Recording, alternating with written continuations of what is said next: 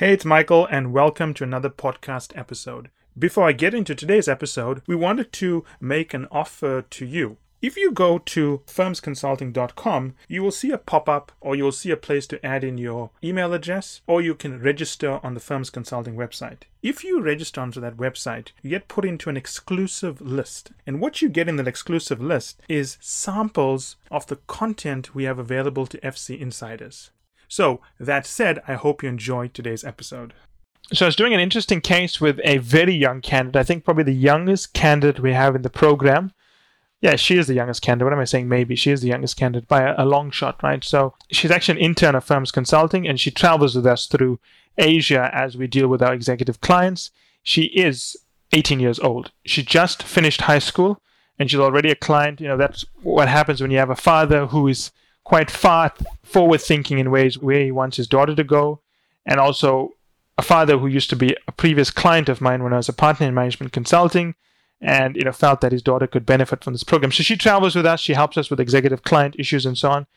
But every now and again, we do spend time with her, just one-on-one, talking to her about how to solve cases and so on. Her case training will come much later, obviously.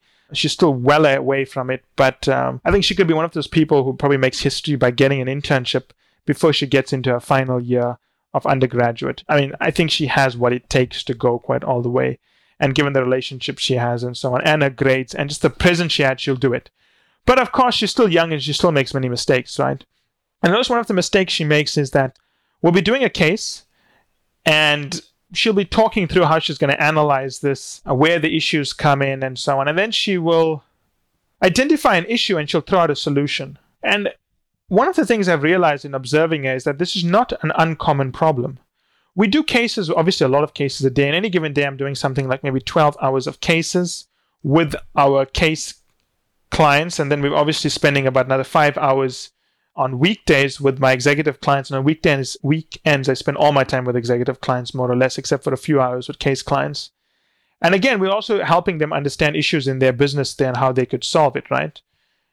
And I notice what a lot of people do is they'll throw out an issue and they'll throw out a solution. And then I think to myself, okay, why do people do that? Well, I realize that a common mistake people make or candidates make when they do cases is that they'll identify an issue, but they won't identify if that issue is causing the problem that they have set out to identify. Let me give an example of that, right? Let's assume we do a restaurant case.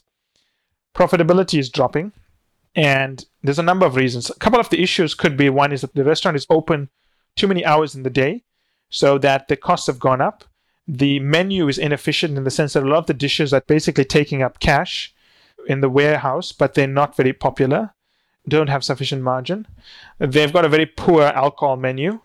So there's a lot of issues here, right? Also, the salaries for their waitresses and waiters and managers are too high, and they also have too many waiters and waitresses given their peers, right? So they're very inefficient. Now, what a lot of candidates do is they'll identify all these issues and they'll throw out solutions, which is the wrong way to do things. Just because something is an issue doesn't mean it is the root cause of the problem. Remember, consulting is all about 80-20 principles. You've got to take all these issues and then rearrange them in order, right? Order of what? You've got to rearrange them in the order of the things that are most likely, if fixed, to solve most of the problem. If the problem is profitability, right? Which of these issues would solve most of the profitability problem? Let's assume it was the mix of menu items and the amount of food it had locked into the warehouse or the inventory or the whatever you call them, the fridge, right? Now, what a lot of candidates do is they'll just start throwing out solutions for everything. What you should do is when you identify the issues, identify that issue that is most likely to solve the problem, right? Then what you've done is you've identified the key problem that's affecting profitability, and then you brainstorm. Don't throw out from right side thinking, you brainstorm left side thinking. If you're not familiar with this concept of right side, left side thinking, what I mean by not throwing out, you've got to listen to some of our other podcasts on brainstorming. You've got to think through, right, what drives this problem, or what are the options to fix this problem? And really, when it comes to giving recommendations, it's always about options. It's not about drivers, right? You're brainstorming options, not drivers. But what you should never do is when you identify issues, don't throw out solutions. You're actually being very inefficient.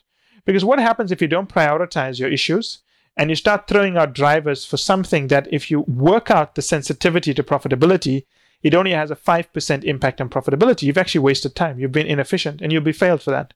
You should, once you've identified the issues, confirm that the issues are indeed the root cause of the problem, prioritize them, and then only generate options to fix those issues which have a direct or the greatest impact on the problem you are solving.